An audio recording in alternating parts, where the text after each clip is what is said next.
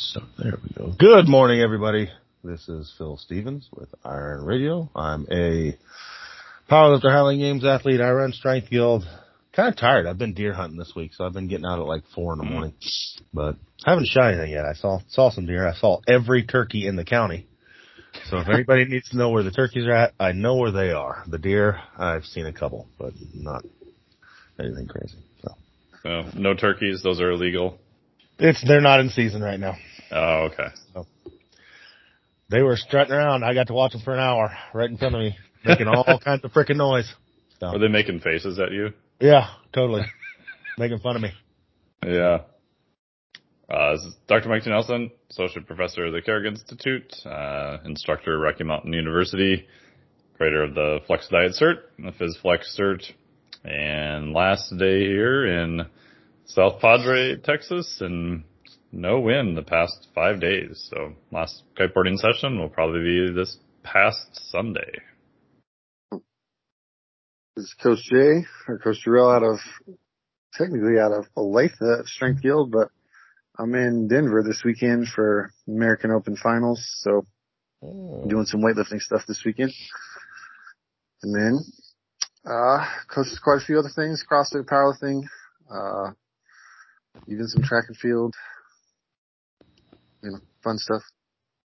Mm-hmm. Good times. I was going to give I guess it would be a shout out or condolences we lost another icon in the world of fitness. Larry Draper made an announcement that Dave Draper passed this week. And that was kind of sad. I mean, I've dealt with them some, and both Larry and Dave have always been just super nice. And, he just comes from that day too. Like, we're going to start losing everybody from his day. I mean, I think he was almost 80. He's, came up in the Arnold times. And it's like, how much longer do we have these? How much longer do we have Arnold and Lou and, they're all starting to leave us. Yeah, Franco. But, yeah. So, anyways, condolences, and we're sorry to hear that. I saw something that reminded me of you, Mike. On Instagram, of all things. Oh, geez. Stan Efferding posted something from a guy called The Noah, but that's his screen handle or whatever the hell it is. Does metabolic flexibility have any significant impact on anything? Anything at all? Is it a thing? And I was like, that's Mike's thing, is what that is. So, what do you say? He just posted a bunch of Alan Aragon's research. So that's what he posted about. Where's it at? Oh, I pushed the wrong button. Sorry.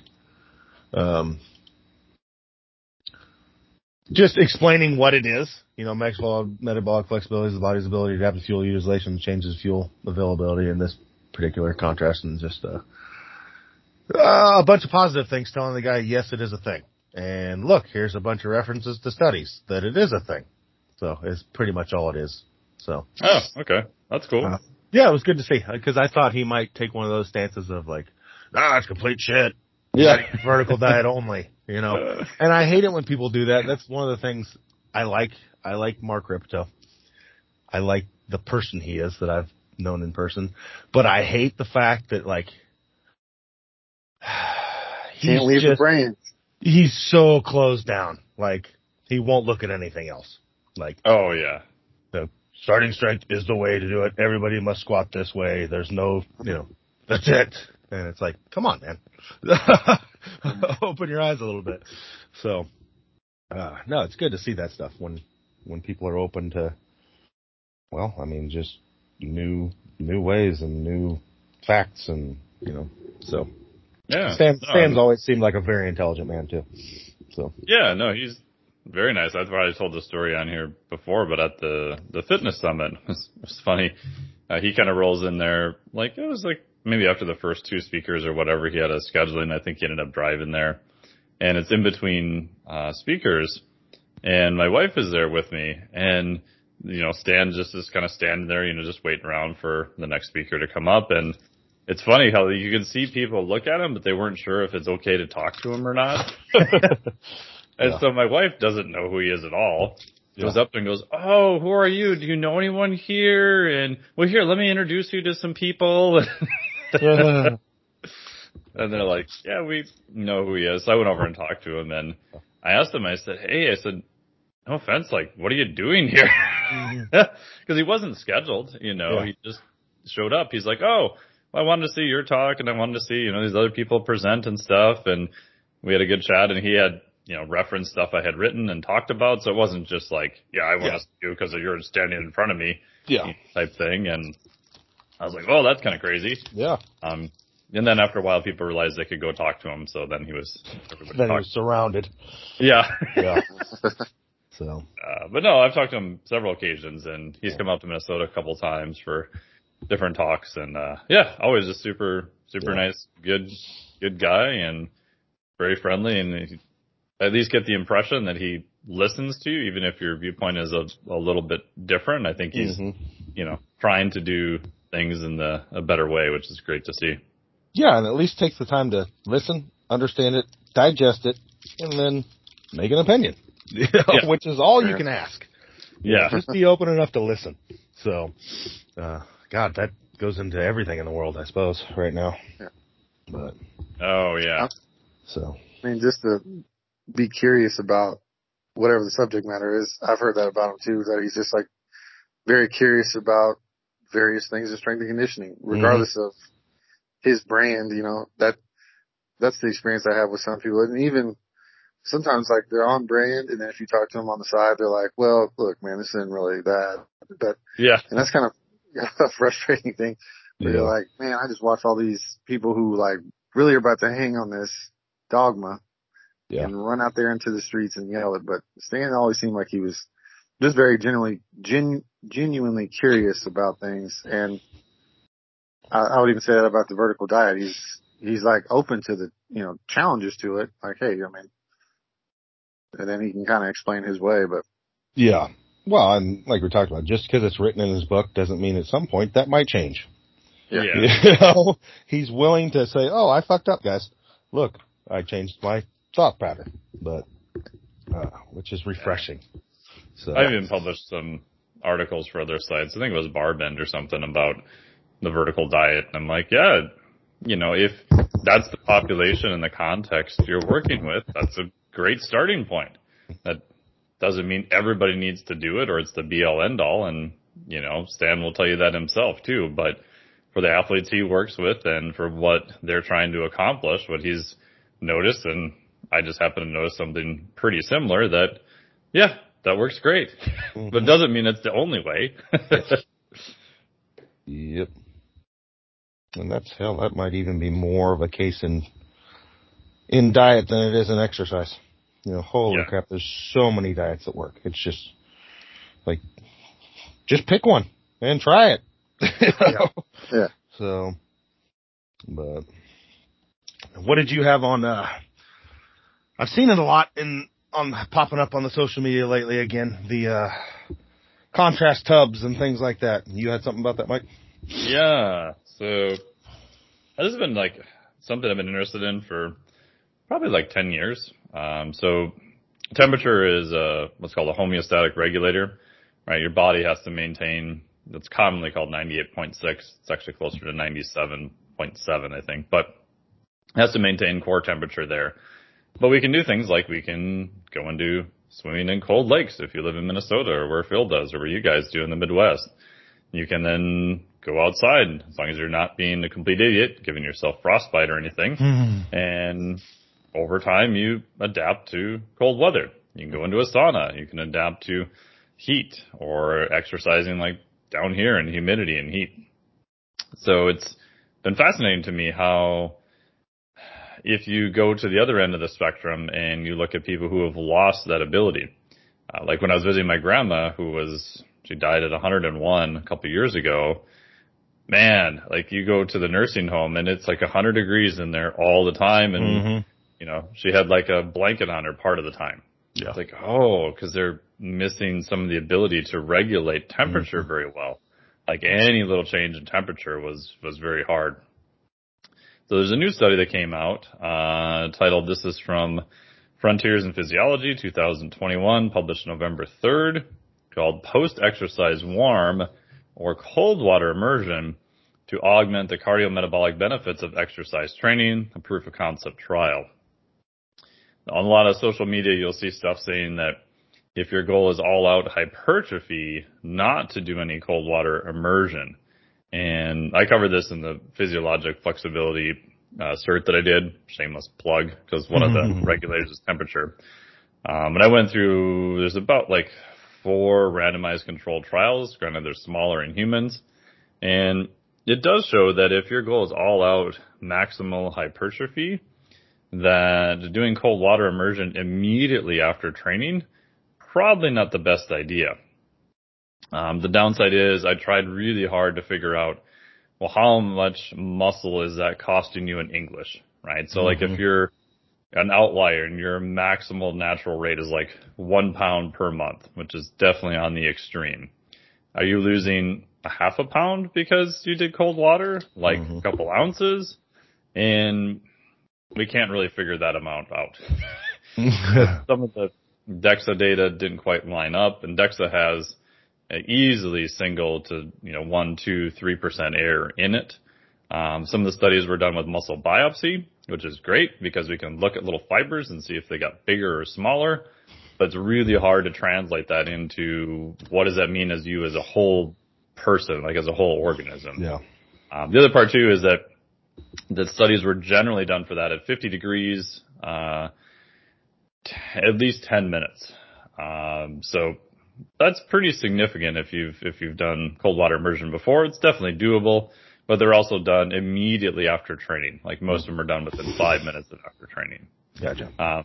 However, on the side of heat, there's some pretty good data showing that in sauna, like even untrained populations can see cardiometabolic benefits from that. So in this study, they're trying to figure out, can cold water immersion boost the cardiometabolic effects of training or not?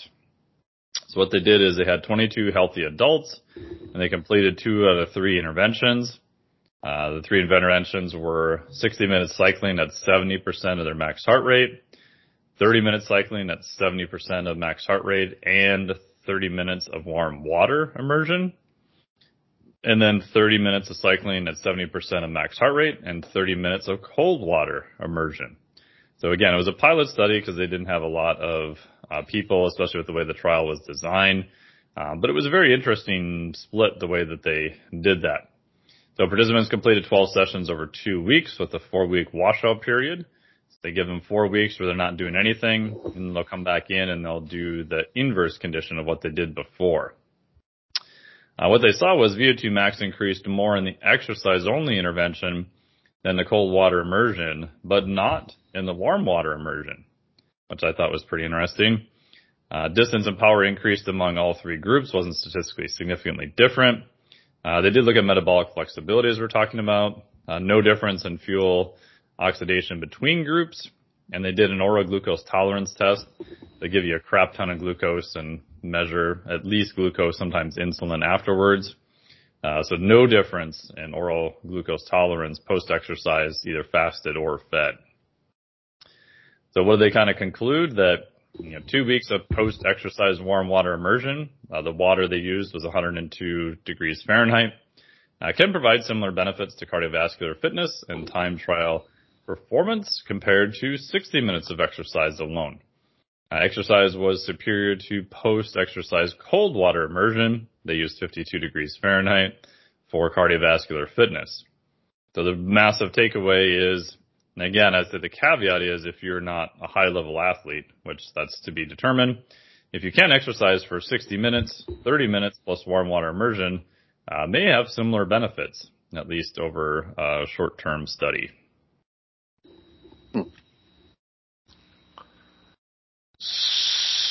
So, my first thought is, like, where's the rubber hit the road then? Yeah. I would say it's interesting in the fact that if you're not a high-level athlete, right? So if you can't complete 60 minutes of continuous exercise at 70% of your max heart rate, the old-time prescription would be just suck it up and figure out a way of doing it. Mm-hmm. Now, you could argue, based on this study, again, which if it's replicated shows to be true, et cetera, that 30 minutes of exercise and then 30 minutes of just, I tell athletes, it's tubby time. Just go sit in hot water, has similar benefits. And I think for average population, or at least not high-end athletes, telling someone, hey, you only need to do 30 minutes of exercise and you can go sit in a jacuzzi sounds way better than 60 minutes of exercise. And there is some, at least physiologic reasons why that may be beneficial. And it's an easier sell, right? 30 minutes of sitting in 52-degree water. That's horrible. That's not very fun.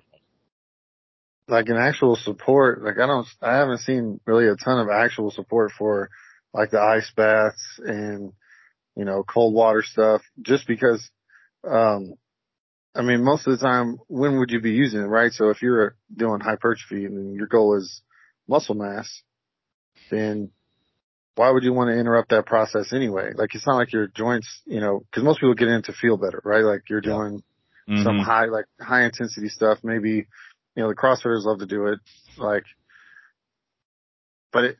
it kind of interrupts that process anyway. And then it's like, it might feel better, but it doesn't really make you any better, that's to me is kind of the gist of a lot of the cold immersion stuff. Now heat, I've seen support for in various ways, obviously not like huge, but, beneficial in terms of recovery and whatnot. But like the cold water immersion, like that to me, it almost seems like if it makes you feel better, by all means, but any cold therapy stuff, I haven't seen be like super beneficial. I've never, suggested it to any of my athletes or anything like that. It just seems like kind of an extra thing that you do. Like if, you know what I mean? Like you have to fill up a tub with a bunch of ice or whatever, however you're going to get there. I just haven't seen it really pan out to anything useful enough to justify the effort. Yeah, the research is so split on it right now. I would say the hypertrophy stuff is relatively convincing. Again, small number of trials. They're all relatively small trials. Effect size, it's probably a real thing. What it translates to, how much it costs you, like we said, hard to say. For athletic performance, it's a lot more mixed. There's some stuff showing strength and power might be enhanced. There's some stuff showing no difference. And just even like coach's opinion. Like, some are like swear by it and their athletes swear by it. And other people are like, I don't use it. It's a pain in the ass. I'm not convinced.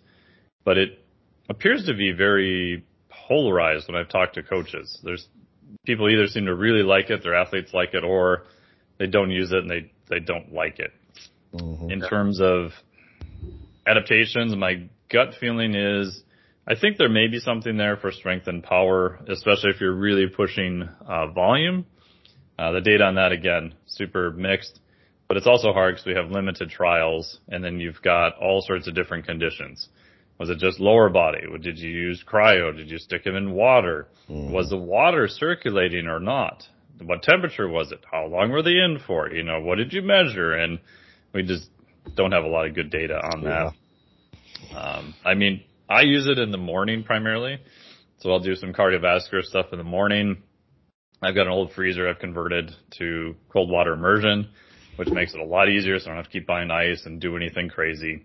And I'll do it immediately after aerobic training because there isn't any interference effect that I know of. I do tend to feel better. I think it's a mental benefit of trying to do something hard every day that you can repeat. It's only so much hard exercise at high quality that you can do every day.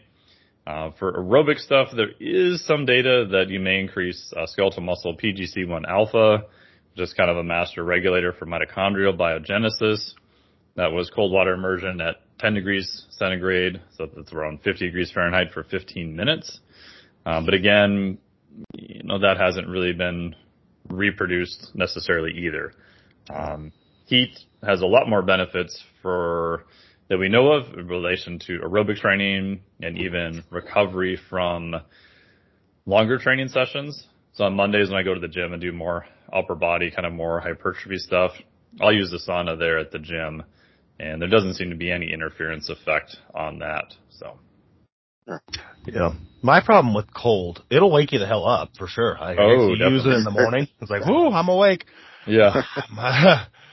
My problem with cold is, like, I feel like the Tin Man before they oiled him when I get out of cold. Really? Oh man, my joints are just like with all that hardware. Oh my god. But like cold versus hot, like we're getting ready to go to Montana, and one of the things we're going to do is, it'll be probably single digits outside. Yeah. In late December, early January, but we're going to hit they have some outside hot springs there. Oh, that's fun. I've done that. Oh there. Yeah, that's good stuff there. So, like sitting in a hot tub when it's 2 degrees outside, but you're warm. It's like, oh, this is amazing. But yes, yeah, I don't know, but I can 100% tell you like that. I just haven't given it the time to tell if it's even good for me. I just don't like being cold. Yeah, I mean the cold shower thing I've seen people use effectively for like, doing something hard every morning, like you're saying, like wake up, cold shower, or whatever. I've seen that in various things. The most prevalent I see it is like people trying to do it is like, let's say you're at a CrossFit competition, you got 3, 4, 5 events, and it's like people try to jump in it, after an event or something like that. But to me, it's almost all, related to how they feel about it. Like if you feel like you're going to feel better, just straight up placebo effect. Mm-hmm. And you're just trying to like, in those days, the competition day, you're just trying to survive. Like you're not really. Oh, definitely. You're not worried about your recovery process. You know what I mean? Like after a workout, like you're not like, oh, I'm ready for the recovery process. It's like you're just trying to survive the day. You're trying to go through these 4 or 5 hard workouts so you can get to the end of the day. But as far as, and the heat stuff is so much easier to implement for, I think, almost everyone.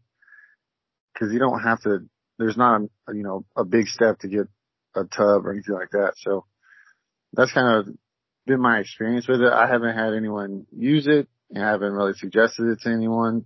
People have asked, and I usually say, if it makes you feel better, by all means. Yeah. When we have the cryo people, they stop by all the time. Like, it just really kind of reminds me of the Han Solo thing, but I'm always just like, hey man, try it out. If it feels better and it helps your recovery process. But any recovery thing that you do is you have to either be consistent with it or be consistent with a few things and kind of rotate through them. Cause there is some adaptation effect of like, once you get used to that transition to the cold, it's like, it seems to be not quite as effective besides like you feel better. But that's been the only experience I've had with it. And so like, as far as like what I read, I see people, swear by it or not, but I've never successfully implemented it with any athlete or seen it be a huge, transformational thing. I'm like, yeah, this definitely needs to go into the program for sure. Mm-hmm. Yeah. I during lockdown, I had the cold tub, and so I did it probably 6 days a week for well over a year and a half, like very consistent. And I can't say that I've saw any huge advantage, at least in terms of my recovery or heart rate variability or even resting metabolic rate. Granted, I wasn't measuring resting metabolic rate immediately after, just chronic changes. No Moxie difference that I could tell. Again, chronically, not necessarily acutely. But the thing I did notice is there's some, I think, mental benefit to doing something hard to get because after a year I thought, okay, this is going to be, even if I don't make it colder and I don't stay in longer, I've been doing this almost every day for a year, just like anything else. It's got to get easier. And like the second before you get in, you're like, shit, I don't want to do this.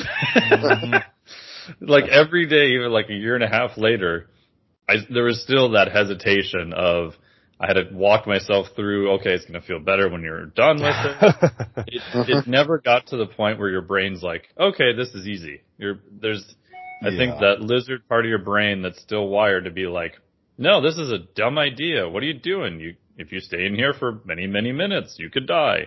But I think there's a benefit to using the new, like the professor prefrontal cortex part of your brain to override that little limbic part and be like, nope, this is what we're doing.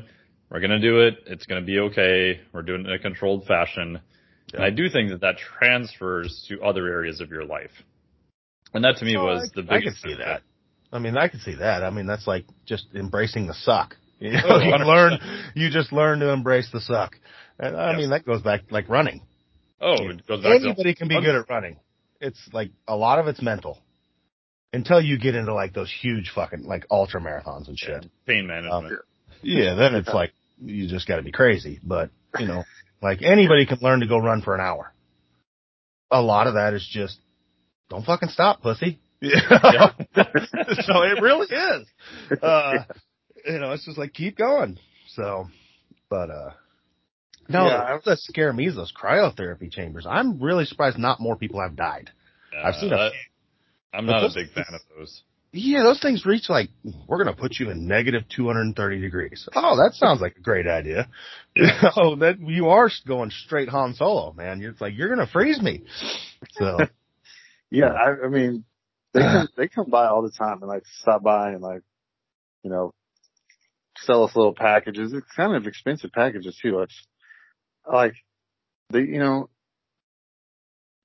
the population in Olathe, it's not like it's a huge population of like the greatest athletes on earth or something. It's like, what use would you have as just like a regular person for a recovery method that's like an interruption for athletes for the most part, right? Mm-hmm. Like, what's the use? You know what I mean? Like, I almost seriously ask them that all the time, but they just give me the sales pitch. Like, I want to hear the truth. Give me the truth. Yeah. But yeah, I don't, cause they pitch it to, just regular folks. Mm-hmm. And so that part, I'm kind of just like, I don't understand why would you want to do that as, if you're not training really hard and they're trying to find ways to add another training session in per week, or you're trying to find a way to, make your Wednesday session, not take as much away from your Friday session, right? Something like that. Mm-hmm. Understandable. But to just, sit at a desk and you're like, I'm really tired from sitting down and I need to cryo. Yeah. It doesn't make any sense to me. And it is like, it's a super extreme. So I don't even know why it was developed in the first place, but I looked into it. But. It's probably a case of one of those things where people love like putting a magnifying glass on the minutia. Yeah. Like the people do it in diet all the time. Like they will mess with this thing. Like they will put all their interest into this dietary thing that is like literally the 1%. Like, okay, might make a difference, but it's going to be really small, but they put all their energy in that and then they ignore like the shit that could be big. Like just eat, like not like a 5-year-old, like they'll concentrate on, I have to have 1 gram of protein per pound, and which is great. But we all know there's some variance. If I went to 2 or 0.6, I'd probably be fine. But they just concentrate on that, and then the rest of their diet's like ho-hos and cupcakes. It's like, yeah, but you're fucking yourself on the rest of the shit. The much bigger picture things. So, I don't know. I'd try it some more, but I don't mind the contrast showers and things like that. But like I said, opposed to if I jump in a 55-degree tub and I'm like, oh man, I'm getting really cold, I better get out of here. I have time. Like, I could take, 2 minutes to get out of there. Mm-hmm. And one of those cryo things, like, at negative 230, 7 extra seconds might kill me. Get me out of here. We don't have time to fuck up. The window for messing up is small at negative 230 degrees. So, yeah. It seems so extra to me. I don't understand it, honestly. Like, they come, there's companies, I feel like it's been a thing across the nation. It's some, kind of a big chain place that stands alone. It has a storefront and everything. And, Olathe, there's multiple places across the country. It kind of rose really quick. It did. Cryo chamber stuff. Yep. I've tried both. And from review of the literature, there's definitely more potential benefits of cold water immersion than just cryo. And cryo does have more risks. I know all the studios get pissed at me every time I say this, but whatever. Like you guys said, you're dealing with cold air, and your biggest risk with that, if it's not managed appropriately, which is, relatively easy to do, is frostbite. If you get into cold water, the biggest risk is the water hits your face and you have a gas reflex where you inhale. And if your head's underwater, then you could very easily drown. That's how people drown all the time in boating accidents, plane accidents, etc. But if you're in a tub in a confined area and you've progressively practiced it a little bit, there's still a risk, but it's definitely a lot less. When I did the cryo, though, it was funny. They're like, "Oh, have you ever done this before?" I said, "Well, no, but I do cold water immersion." They're like, "Oh, okay, well, this is better." And I'm like, "Well, what's like the max you can go the first time?" And I don't remember the number. I'm like, "Oh, let's just do that. If it's really bad, I'll just hit the button stop and then go through the, the wind down procedure or whatever." And it's cold, like it definitely wakes you up, but it's just a different sensation where you don't get that deep sensation of being cold where you definitely can in water, and you feel really good after. I think that's the main benefit of why people do it. You get a lot of dopamine, norepinephrine. Granted, most of the studies were done on cold water immersion. And if you hit the skin with cold water or air, you definitely get a sympathetic response. So you feel pretty good after. But in terms of any physiologic effects, I'm not convinced yet. Well, I mean, that makes sense. Like, you can't stay in there long enough. No. For it to go deep. You know what I'm saying? Correct. Like, water literally, if Mike turned his tub down to 30, he couldn't get in it because it would be an ice cube. Yeah. You know? Whereas, like, I'm not sure. I'm not a temperature scientist or whatever they call it, but I don't know if there's a place on Earth that gets to negative 230. Like that's unnatural cold. Like you're talking liquid nitrogen cold. Yeah. So you're not staying in that long, aside from the fact that it's just going to reach your outer layers of your skin and stuff. Like, okay, you got 30 seconds and, okay, we got to get you out. But so I can see that from a very unscientific viewpoint. I can understand that, like, being able to sit in a 50-degree tub for 15 minutes is probably going to hit a lot deeper tissues than negative 230 for 30 seconds or whatever it is. So maybe, I don't know, could it be good for your skin and stuff like that? Yeah, potentially. Yeah, I could see that. I could see where that makes sense. Get some blood flow to those outer layers and, get out and wake you the hell up for sure. But other than that. Yeah, but again, it's like what you guys said. I think there might be some benefit to cryo, and if people like doing it, great. But by all means, if you think that that's going to solve your recovery issues, you're barking up the wrong tree. No, I mean, like Jarrell said, it could be placebo effect. And I mean, if you firmly believe that eating red M&Ms is what takes you to the next level, and it makes you feel, fucking eat red M&Ms. Because placebo effect can be very real if you believe in it and it actually is doing something for you.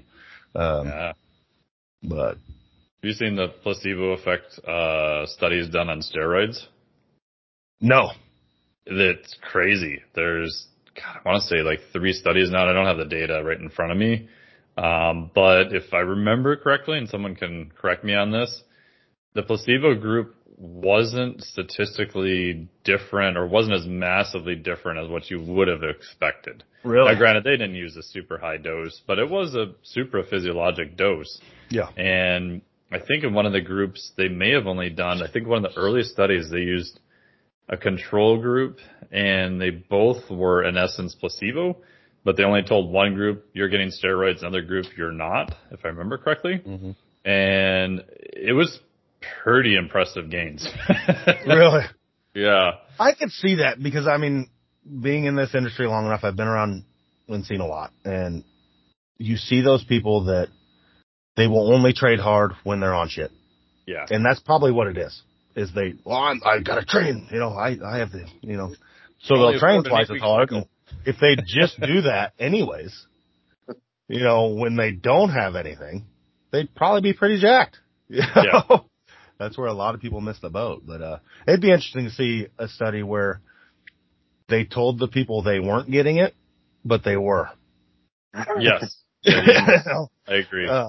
That'd be fun to see if they actually made like appreciable gains in muscle size and strength. But it works on everything though too, because like if you tell, I remember they stood out in I don't know if it was psychology, but if you tell, so you have two groups that are about to take a test, you tell one group like you just kind of tell them they're either smarter or that it's going to be easy or something like that. Like they do better on the test, usually by like 7 to 10% or something like that. Wow. Yeah, just making them believe in it. But I can see that. I mean, it's just like, it's easier said than done in lifting, but if you have somebody that just, if their mind just believes they're going to do it, there's a good chance they're going to do it, unless it's like way out of their wheelhouse. Mm-hmm. You can't take a 400-pound squatter and put 700 on the bar and say, you got this, bro. Yeah. Believe in yourself. No, but, I mean, you know, you can somehow get a person's head behind them. There were some experiments in weightlifting, like specifically weightlifting, where they're putting, I forget what they're putting up. I think it was just putting trash bags over the weights. Yeah, the Zordo study. Yes. Yeah, so you can't see. So it's like, and you'd almost always, cause you treat the weights the same, you know, Yes. and that's one of the challenging things in weightlifting. And it's one of the benefits of like having people start in pounds and then switch to kilos is like they just don't know what's on the bar. Mm-hmm. And you're just like, oh yeah, and they just treat it the same. Like they just treat it the same. They focus on movement. They don't worry about the weight. Almost always PR. Like you get at least, you know, you can milk probably 10 kilos out of that. Yeah. Until they figure it out. They're like, oh, these colors are this. And then, Mm-hmm. Yeah, no, I've seen that hundreds of times in the gym. That's what I was going to say. There's a lot of times where I will just, I'll just slide plates on, or I'll use kilo plates because a lot of my lifters just don't work in those units.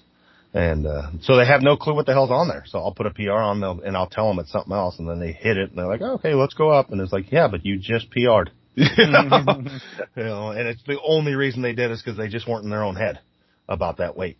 But, that's probably one of the more interesting lessons I learned. It was kind of a random seminar with, used to go by like the Iron Samurai or whatever, but we did this weightlifting seminar. But one of the things was, it kind of shifted my thinking of like, on PRs is like stop treating your PRs like they're special and just eliminate it as like, even as a coach, like I try to do that. If we're testing anyway, I try to eliminate the idea that you have PRs today. yeah, And it's like a new day. I'm not trying to, cause then you get to that number or close and you're like, ooh, here we go.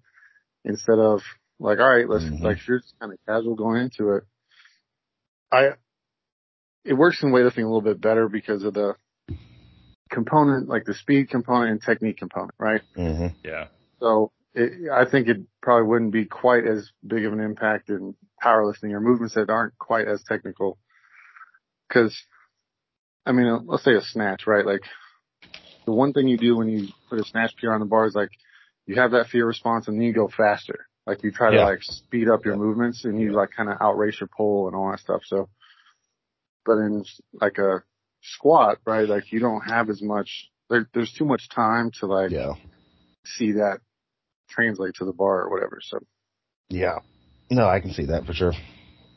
But wasn't that the Ed Cohn thing where he said he never changed his own weights because part of it he didn't want the visual representation, and he's like, I'm going to lift it the same way I lifted the previous set anyway.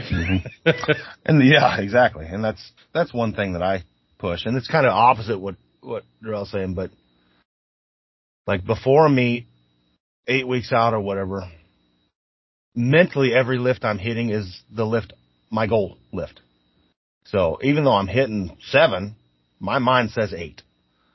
So it's just a way of trying to trick myself. And then by the time I've gone to the meet, it's like, okay, I've done that 50 times. Just do it again. You know, it's like you've went up, you've done it. And, you know, it's just getting comfortable with that. And that, a lot of that just takes time. Just ignoring numbers. And it's just like, okay, just do it right. All you got to do is do it right. And you got a chance at this. You know, don't mentally fuck this up because then you're screwed. But if you just come in and do it how you do every other lift, you've got a good chance of making it. So, yeah. Well, for you, it's definitely different because, I mean, the risk of, you know, I would say the risk in powerlifting with squats to go above, once you get above that like 600 pound mark, Mm-hmm. Like the risk is like exponential increase. You know what I mean? Like, Yeah. particularly like you said on walkouts and stuff like that. So you have to be more focused on certain minutia, right? Like with the suit, you said keeping your knees out, like really jamming your knees Mm-hmm. into the suit. And that's like incredibly important when you get there.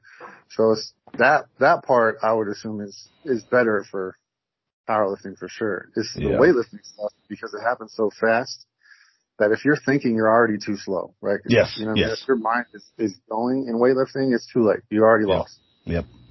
And so that, it's going to feel heavy or whatever, And that comes back to the same deal. It's learning how to, what is the saying? Like, treat lightweights like they're heavy and heavyweights like they're light. You just you train yourself to lift every lift exactly the same way, and you're going to give yourself a shot at it. Because like Darrell was talking about earlier, I've seen it 100 times. You load a PR and people they change their snatch, how they do it. They move it faster. They try and force it, and where you can't do that. It's just, you try and force a snatch and you're done. It's not happening. So it's like getting caffeinated. I remember one of the meets my wife did. Mm-hmm. She took a bunch of caffeine before snatch, and it went bad. It was the meet she bombed out. She's like, okay, never doing that again. She was just too jacked up, so she wasn't moving how relaxed and kind of calm and in that zone. So, and that's another place where didn't try that in training beforehand. No, we didn't. And that's another reason. I mean, like powerlifting meets and stuff, they crank up the loud metal music and things like that, and get you all jacked up, and that can work. But doing that in Olympic weightlifting, not so much. Yeah, so as your arousal goes up, your fine motor skills start going down. Yeah, and gross motor skills can go up. Yes, but it's just way more technical components. But so now I lost where we were going today. Recovery, I think it was more on recovery stuff. Older versus younger. Yeah, somebody wrote into the Iron Radio forum a bit back about, just to paraphrase, in his 20s, he lifted weights and did some biking and running and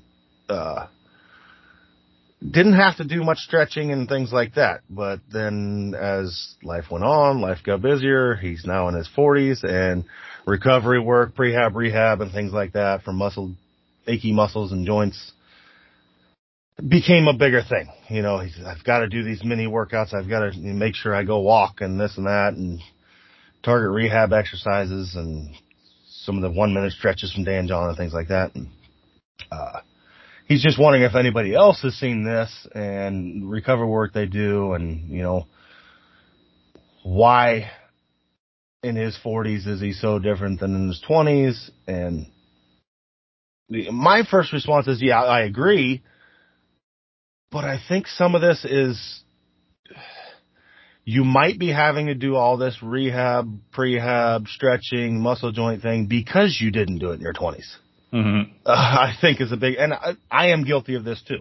I think I should have done more of that. And just general, like, one thing I tell people is, for a long time I was like one of those zealots where it's like, there was a push years back about, like, wearing a belt, you're a pussy.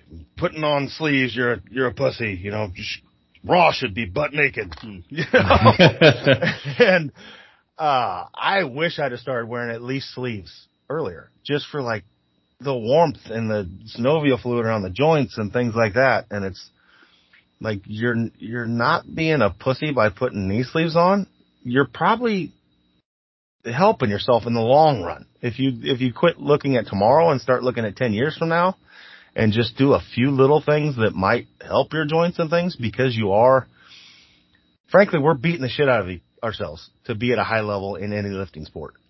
And anything you can do long term to, negate some of those bad things is probably a good thing. And that's probably why a lot of us now in our 40s and stuff, at least a small portion of that is just because we didn't take care of ourselves and do the small things when we were younger.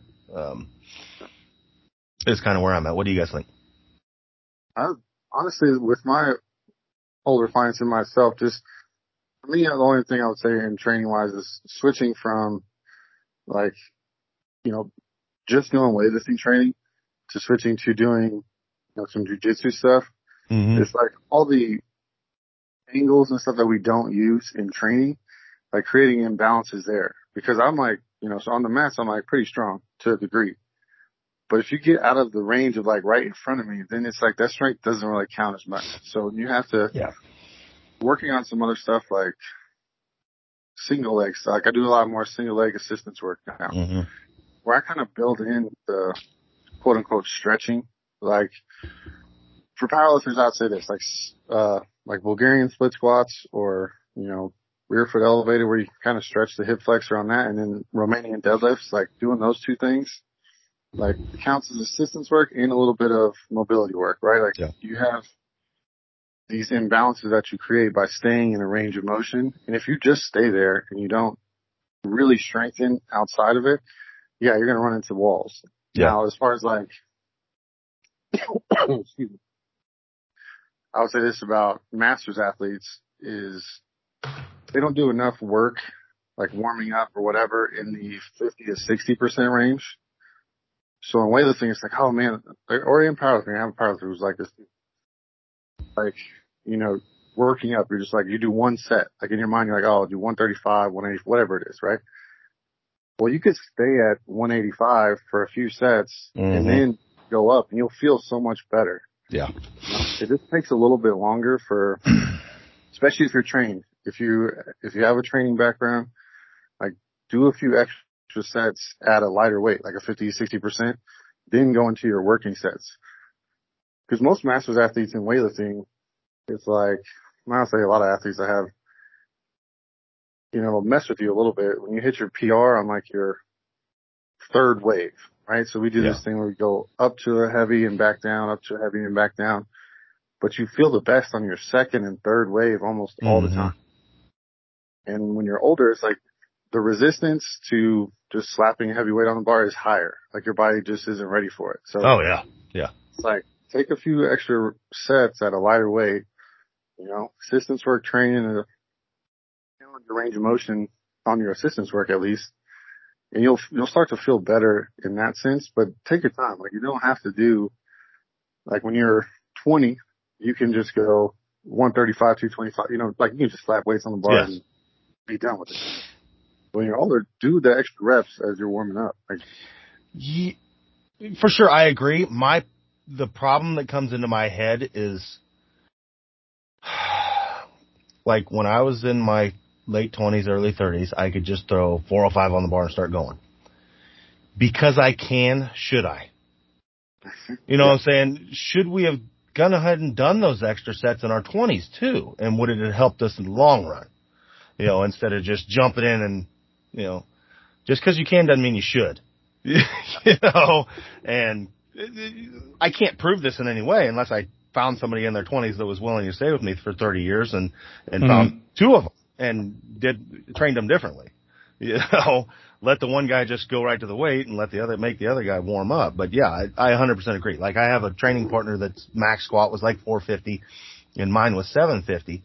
And I noticed that he was doing the same warm-ups as me. And he wasn't ready by the time we got to his working weights. And that's because he was going through basically he needed to break down. So I had 8 more warm-ups or whatever it was because I was going up 300 more pounds. And, so we started breaking his down into smaller jumps. So he got the same amount of jumps, just smaller percentages. And hey, look, it's fixed. By the time we got to his working weight, he was warmed up and ready to go. Cause he was getting 5 more sets or whatever. And I 100% agree on your other part. Like one thing I preach is like if I take 225 on squat and it doesn't feel like 225 is supposed to, I don't just go up even though I have 8 more jumps. I stay there until, okay, now I have a vocabulary with the weights this far into training. Like I know what that weight's supposed to feel like. That's wrong. So I'm not going up until that feels like it should. So I might get 3 or 4 warm-ups at 225 until, okay, that shit's right now. Okay, now we can go up. Not just, those are my jumps, so I take them. Here's what I do every day. I always do 135, 225, 315. And just, even though 225 felt like shit, my next one's 315. Well, that's dumb. Because if 225 felt bad, I'm pretty sure 315 will probably feel worse. So, and people can't get that through their head. It's like, quit being stuck on your pattern or your, just what you always do, and break from that if things aren't feeling right. So, but. Yeah. I mean, I agree. I like the eustress, distress model for this too. So eustress, EU stress that you can normally recover from a little faster. You know, distress, stress that has potentially a higher risk that's going to take you longer to recover from. Right. So most of your training, if you're leading up to a meet, is going to be eustress because you want to come in within a day or two and do some type of training again. Your meet day is definitely going to be a distress. Like it's all about performance, even at a higher risk. You can take the next 2 weeks off. It doesn't matter what's going on.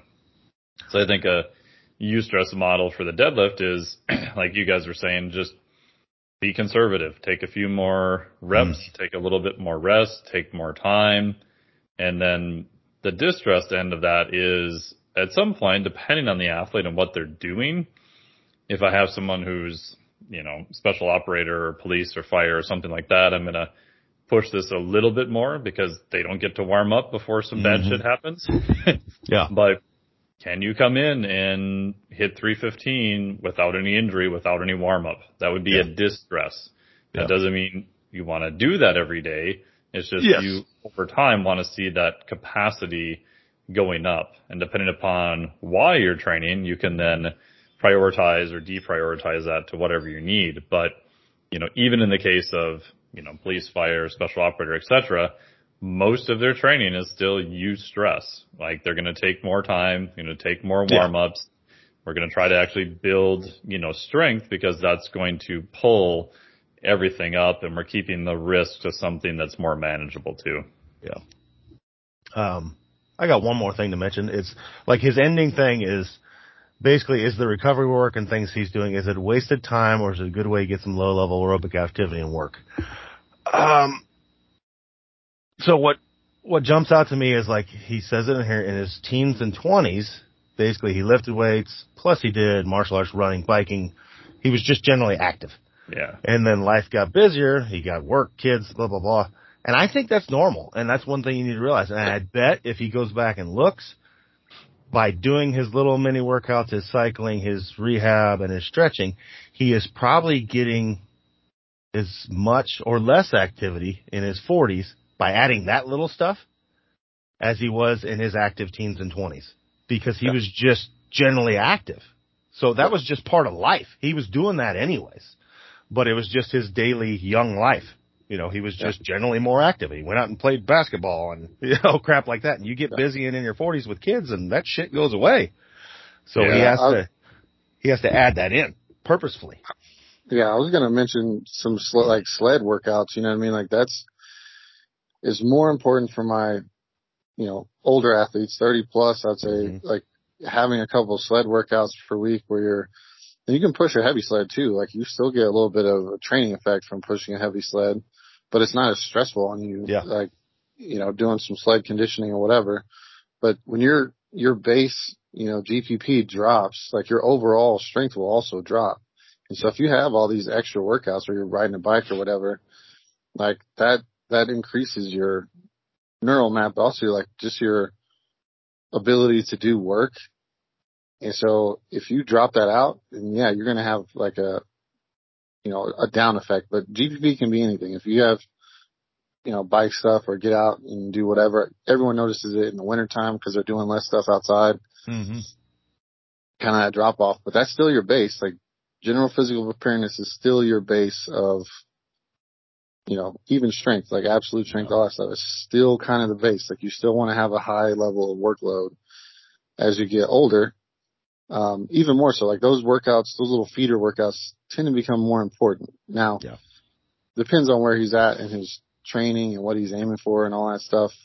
But as far as like just feeling better through the training process as older athletes, like the little feeder workouts, I don't prescribe a whole lot of like stretching workouts or like yoga stuff necessarily. If it makes you feel better, great. If not, like no big deal. But just like higher rep stuff, sleds, those kind of things will kind of build up that base of GPP if that's what you're missing. Yeah. Well, and just that non-exercise physical activity, that's one thing I try to push on people is like, as we get more into this lifting thing and in this physical culture thing, we tend to let that bleed into other parts of life. And it's like, whenever you're like, I'm going to go for a walk. And then in your head, you're like, I need to see how fast I can go, how far I can push this. It's like, you need to have some physical activity shit that you do and you don't think about calories burned and like gains. Yeah. Just go have fun and be physical. And we lose that later in life. Everything's work that's physical. Yeah. And it's okay to just like, one of the big things for me is like, now that winter's here and I know I'll be less active, it's when I start my hiking again. So I'll go hike like 3.5 miles. But I don't think about, like, I'm not pushing, I don't even look at how far I've gone until I'm done. Yeah. And if I only went 2.7 miles, whatever. I just turn on a podcast or something and I just go enjoy it. And that really helps. It's physical activity that's opposite of the gym. I go in there. I don't have a goal or a target. I'm just moving, just being generally active. And I think that can really help you in your 40s. And I think because we just don't do it as much as we did in our 20s. Like, I just did that shit in my 20s. Like, I didn't go out and play a pickup football game at the park when I was a kid and think about how many calories I'm burning and targeting my gastroc or something. I was just out there having fun. Go have fun and be physical. I think if more people just did that, holy crap, don't even train. Just go outside, have fun, and be physical, and you'll probably be in okay shape. So. Yeah. I mean, that's the biggest thing I see is that your aerobic fitness, right, which you can measure in the lab or on your own with a field test of VO2 max, right? So volume of oxygen you can run through your system, it degrades with age. Yeah. And we know that a huge portion of that is not necessarily just age itself, but lack of activity. Mm-hmm. But I've lost count of how many lifters I've worked with in their 30s, 40s, early 50s, where you look at what they've done over the past year, and they're like, yeah, I just don't recover as well. I feel tired. My sleep is good. I can't figure out what's going on. And you look at their training and it's, sometimes it's an okay program, but it's Monday, Wednesday, Friday, Saturday, lift. Yes. That's it. That's it. Yes. Other than that, it's at work on the desk and at home on the couch. They have a desk job. They've got kids. They've got, a lot of people I work with are coaches. So they're training people in the gym in the AM and PM. They lift in the afternoon and that's kind of their life. We, run a 2K on the rower or a Cooper run test and their VO2 max just compared to general population is, 20 to 30%. This is not athletes. This is just general pop. I'm like, yeah, that'll make you feel like shit.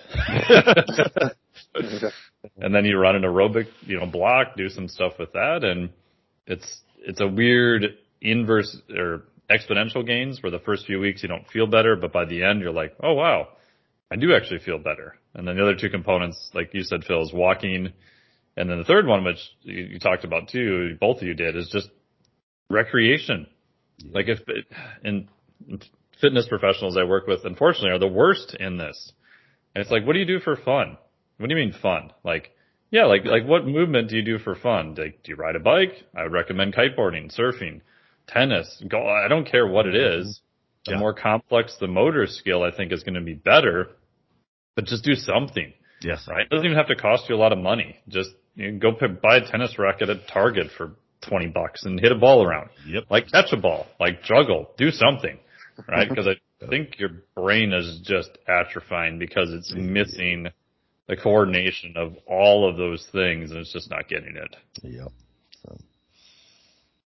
So basically to answer your question, no, it's not a waste of time. I'm not going to tell anybody that going out walking, hiking, doing a little stretch here and there is a waste of time unless the ones I hate to see is when, and we get these, like the prehab, rehab work and stuff like that is like 99% of what they do.